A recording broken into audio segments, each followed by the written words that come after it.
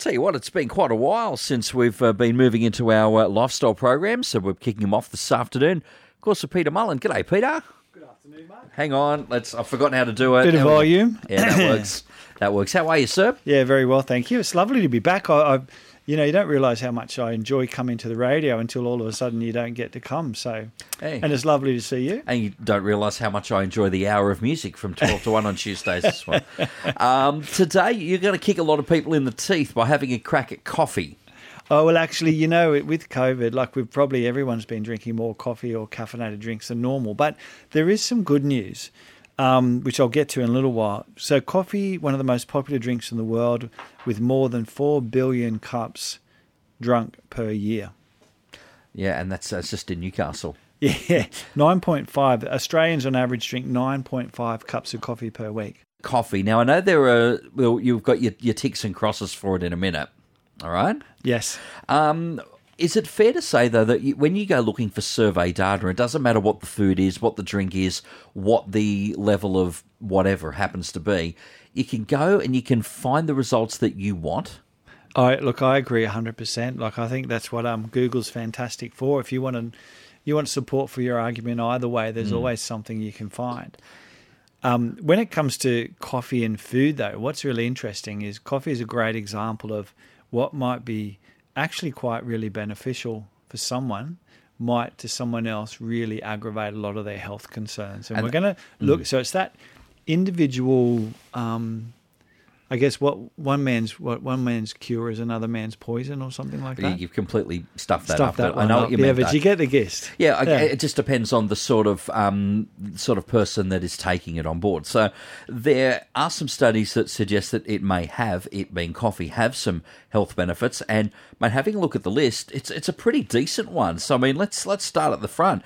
Cardiovascular disease, including heart attacks, failure, and stroke.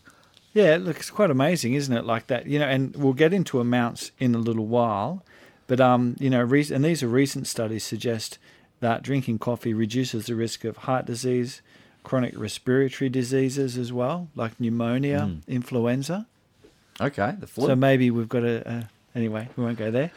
So I mean, again, the data producing some good stuff there. What about back on the heart attack stuff? What's the data pointing to in that area? Well, just basically that what it does, I'm not 100% sure what it does particularly from a heart point of view, but it is one of the highest levels of antioxidants in our diet. So straight away, drinking coffee, you're getting good antioxidant protection. But it's beneficial. Studies have shown that it may help reduce the risk of Parkinson's disease, may help reduce the risk of type 2 diabetes by helping with the body processing or getting insulin to get glucose out of the bloodstream quicker, uterine and liver cancer, mood, and even a study I came across where they were saying that, and it was a study from university in England, saying that it reduced the risk of people wanting to self-harm. So I'm not sure what the connection is there, except that it is actually, we call coffee or caffeine a psychoactive drug because it does actually have an effect on our brain chemistry. So a lot of those ones that you're talking about at the end, it comes back to being the positive effect that it is shown to have on mood. Yeah, definitely. And also too, like with coffee, like one of the ways that coffee works is that adenosine is a compound or a hormone that we produce that builds up during the day and actually makes us tired, gets us ready to wind down and go to sleep. Caffeine binds to the adenosine receptors. So in effect, when you have a cup of coffee, it stops you from feeling tired because it's chemically binding to these receptors. Well, it pumps you up. Yeah. So if you're driving the car, if you're coming home from, I was going to say Sydney, but no one's going there at the moment. If you're coming home from anywhere overnight time and you've got a long drive ahead of you, a coffee might actually be a really beneficial thing because it will help block those fatigue receptors and it'll actually stimulate your brain and nervous system. What's interesting though is that if you're a long-term coffee drinker, some people say they can drink coffee and they don't get tired, or sorry, they can still sleep. If you're a long-term drinker, your brain actually produces more of these adenosine receptors. So, and you produce more adenosine. So you lose the effect over a period of time if you're drinking a lot of coffee. So the sort of people that go out of a night and then at their last thing before bedtime they're still having coffee. Yeah, you can tell that you have it a lot and all the time and most days. Yes, and your body's just developed. You're coping better with that. Like whereas someone else that maybe doesn't drink coffee, and we'll get on to the negatives of coffee in a little moment, but disturbed sleep patterns is a really big reason why some people really shouldn't have coffee. And those people having a coffee at that time of night will say, I didn't sleep all night. You mentioned something at the top there about the level of antioxidants that we can find in coffee as well, and can even be beneficial for something simple such as weight loss and getting your metabolic rate up as well. Yep. So further studies have suggested that drinking coffee can actually because it increases your metabolism, can increase fat burning. We've talked about mood and brain, may enhance exercise performance as well. So some people, a lot of those sports, the drinks people take before they go to the gym and stuff like that. Or, having a mental blank, the sports performance drinks that people drink before they go and do a a workout with creatine and stuff. All the pre-workout stuff. The pre-workout stuff, that all has caffeine in it because caffeine's been shown to improve your endurance and ability to train. Oh, fair call. Good afternoon, Sharon. You've got a coffee question for Peter this afternoon. It's kind of more a statement, I think, Peter. And good afternoon, gentlemen. Good afternoon. It's just that I think the social aspect, especially in these particular times, it's great for connection, having a coffee, or just catching up to do something similar. And I think coffee's been the ultimate miracle worker at present. Yeah, look, I'd agree with that. And because of that effect on mood, and as you say, Sharon, socialising as well. Keep in mind, though, we'll get into the negatives in a minute because you can still be doing your herbal teas and your cacao and your chai tea. But, I agree. I think at the moment it's the social aspect of things, being able to catch up with friends and family that's probably keeping us all going at the moment. And how do you have yours, Sharon, by the way? Oh, just white. Just flat white. Flat white, if you're putting one on for me, that'd be appreciated. Unfortunately, we can't send that through the radio. Oh, bother. Or a dirty chai I've just taken a partial liking to. Dirty chai. Yes. Yeah. All right, I love the sound of that, Sharon. Put one on for yourself now, all right? I shall. Thanks, guys. Have a great day. Thanks, Sharon. Peter Mullen is here. No cup of coffee. You're talking coffee, but you haven't got one, Peter. What's going on? Actually, I don't drink coffee. I stopped drinking coffee a couple of years ago. Yeah, I don't either.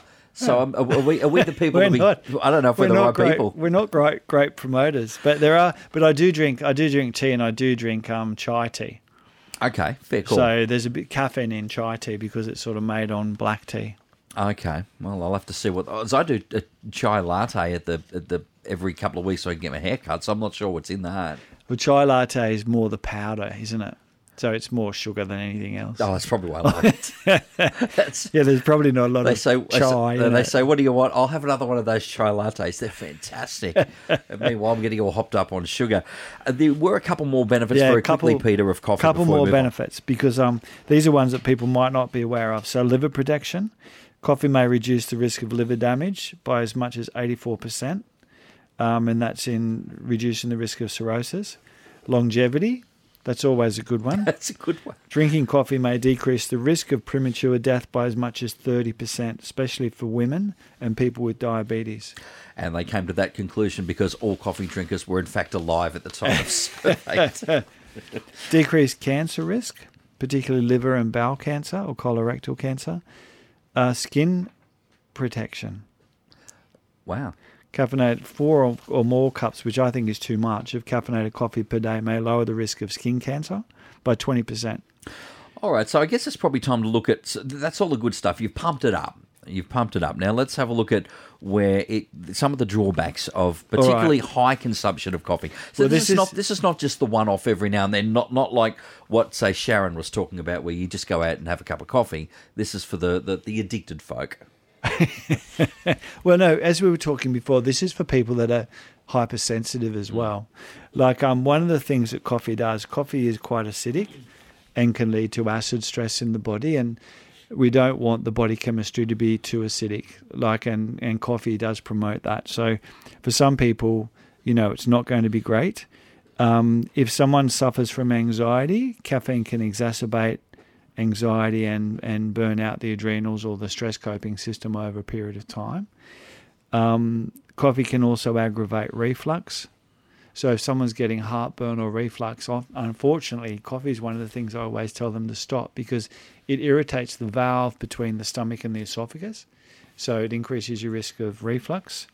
Hot flushes. If someone's, one of my lady patients is getting hot flushes, I always try and get them off caffeine for starters, because almost inevitably, cup of coffee, you're going to get a hot flush.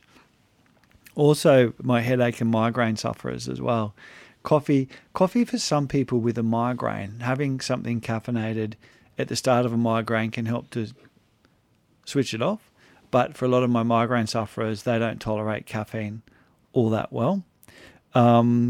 Sleep disturbance is a big one. So the half-life of a cup of coffee, half-life of caffeine is about 4 to 6 hours. So if you have a cup of coffee in the morning, 4 hours later, you've still got half that amount of caffeine in your bloodstream. So if you've got 3 or 4 coffees adding up during the day, you might be going to bed with the equivalent of 2 cups of caffeine in your bloodstream. You have one after dinner, you're in for a big night. You're in for, yeah. And it's not a big night of sleep. It's a big night of staring at the walls or the ceiling. Blood pressure, and sleep disturbance is huge. Blood pressure, caffeine can put people's blood pressure up initially, but it doesn't seem to be a long-term thing, so that's not so bad. Can irritate the gallbladder, and that's what I found when I was drinking coffee. I don't think it was great for my gallbladder. It made me feel a bit twitchy on that right-hand side. And then a lot of women that get painful breasts, like fibrocystic breasts or breast lumps or breast cysts, caffeine's not great for that. So getting onto evening primrose really helps, but getting off the caffeine also can really help. And the other thing is that a lot of coffee beans are heavily contaminated with pesticides because of where they're grown. So getting good quality organic coffee, if you're going to have coffee, is important. All right, thank you very much for that. And how many per day you reckon? You've weighed it all up. You've gone pro and against. So how many per day for coffee lovers? My overall verdict is that for a lot of people, caffeine or coffee is actually quite healthy. I would say no more than 1 to 2 cups of coffee per day. It's probably best if you have it black, because the chemicals, the beneficial chemicals, are going to absorb better. If you put milk in it, it can slow that down. And if it's organic and freshly ground, because beans that have already been ground, and that can go rancid. So like so many things, there's healthier versions. So 1 to 2 cups a day, fresh, organic, ground, happy days for most people. But I always say as well, for most people, if you're worried about sleep, make sure you have your coffee, 1 or 2 coffees before 10 o'clock in the morning. Gotcha. All right, Jim is going to stick with the drinks, but not so much coffee. Jim, you've got a question on sugar, energy drinks and soft drinks, yeah? Yeah, just wondering, because me and one of my work colleagues, we got in a bit of an argument which one has more sugar, caffeine, like energy drinks or soft drinks. And I was just wondering if you could answer the question. Well, which drinks did you say? I just missed that last bit. Energy drinks or soft drink? To be honest, I'm not sure. But a good way to tell is check out the nutrition panel on the side of the tin. But I think you'll find that they're probably very similar, actually. Yeah. Yeah, but have a look. Next time when you're having a soft drink or an energy drink, just check the nutrition panel on the side. It should tell you how much sugar is there. And I always divide, if they talk about carbs, I always divide it by 4. Say there's 20 grams. Divide it by 4, that's 5 teaspoons equivalent. All right, great tip there. And Greg, you have a question for Peter as well today. Yes, I have. Peter. Hi, Greg. Hi, how are you going? I have high blood pressure. Yes. And I was doing a bit of reading, and a friend put me onto a nitric oxide, which I can't get my hands on, but they put me onto a nitric factor, which boosts up the I think the nitric oxide in the blood vessels and widens them. Yep, perfect. So nitric oxide is one of the compounds that our body actually produces that helps to keep our blood vessels dilated and healthy and help to manage blood pressure. Yes, I'm getting up in age, and I was reading where it does decrease or it can falter. Yep. And this just gives it a boost to help it along. Yeah, that's awesome. That's awesome. And caffeine actually may reduce nitric oxide in the short term, which is maybe why people get an increase in their blood pressure after a cup of coffee. So, yeah, that sounds good. To NURFM 103.7 as we wrap it up with Peter Mullen and health and wellbeing. Good to have you back too, Peter, by the way, after a couple of weeks. Yeah, you too, Mark. It's lovely. It's so exciting to be back. I don't think I've seen you for nearly 2 months because we had restrictions right after the time I was away for 3 weeks. So yeah, that's probably right. about 7 or 8 weeks. Yeah, it's crazy though. Yeah, how fast it goes. Gee, you've aged a bit in that time. Thank you. That was nice to see you, but gee, you're looking older. Is that what you meant? Back on coffee for a minute. Back on track. We've covered all the positives and some of the potential negatives.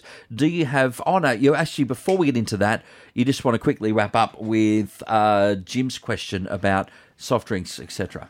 Yeah, Graham's very kindly popped in, and he's printed me out something here. So a 600ml energy drink may have up to 8.5 teaspoons of sugar, whereas a soft drink, 600ml soft drink, might have up to 15 teaspoons of sugar. It's almost a times 2, isn't it? That's incredible. So, yes, it looks like twice as much sugar in a soft drink as there is in those energy drinks. Hope that satisfies you, Jim. Hope you're on the winning side of that argument. Now back to coffee quickly. You do have a quick list of those you would probably suggest maybe look at a different hot, tasty beverage. Yeah, and this comes back to that question again. There's so much great research suggesting how good caffeine is for some people. But if you're trying to fall pregnant, even 2 cups of coffee a day can reduce your ability to fall pregnant.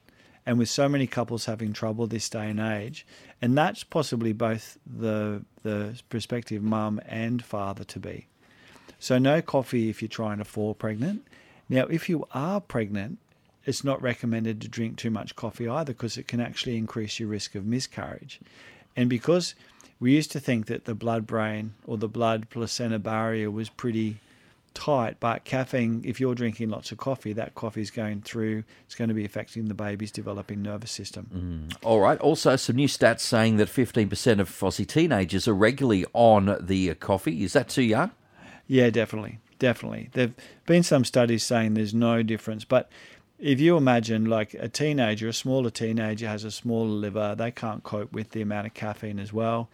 Teenagers need sleep. And unfortunately, a lot of teenagers really have bad patterns of staying up too late, etc., etc. And if they're relying on caffeinated drinks and sugary drinks to do that, then that sleep disturbance is going to increase the risk of anxiety and depression and all sorts of issues. And we're already seeing way too much of that in our young ones these days anyway. So I'm not a fan of kids drinking coffee until they're old enough to be, doing it sensibly. But because it is, as I was saying, it is a psychoactive drug, and like any drug, it can get abused, and they can be drinking caffeine late at night, and so it's a big issue for me is kids' health, and particularly our teenagers. They seem to really struggle. So no caffeine for teenagers. Essentially, that's your thoughts. No caffeine or coffee for teenagers for the health reasons, the nutrition, the sleep, etc. Just a couple of things, just in summary, for us to keep in mind if we are still going to be coffee drinkers. Well, as I said, I think for me, I do have my black tea and my chai tea, and it is a treat. And as Sharon mentioned earlier, it's a nice social thing to be able to do. But keep it in mind, like with the rest of your health as well. If you feel that it does you good and you feel like it gives you a lift and you're sleeping well of a night time and your energy generally is really good, then, no more than 1 to 2 cups of coffee a day. The better quality, which is whole organic beans that you sort of grind yourself or that's freshly ground so you know it's not going rancid. Drink it early in the day, and if you can, stick to black coffee. And, of course, don't drink coffee if you're going to whack sugar in it. Would be my tip, because we want to get away from sugar as much as possible. I'm anti-sugar. Look, end of the day, Peter, it wasn't all too bad. There was some good stuff in there as well. There's some really good positive stuff, and I'm going to keep drinking my black tea and my chai tea. as always, in moderation. All right, thank you very much, Peter. A great health and wellbeing. You'll be back next Tuesday, same time. Absolutely. Lovely to see you too, Mark. And I'm pleased to see you're looking actually younger. Of course. All right, thanks, Peter. We'll get you next week, all right? Thanks, Mark. See you then. Thanks for listening to this podcast from 2NURFM at the University of Newcastle. Topics range from gardening to health, well-being, pet care and travel. You'll find them all at 2NURFM.com.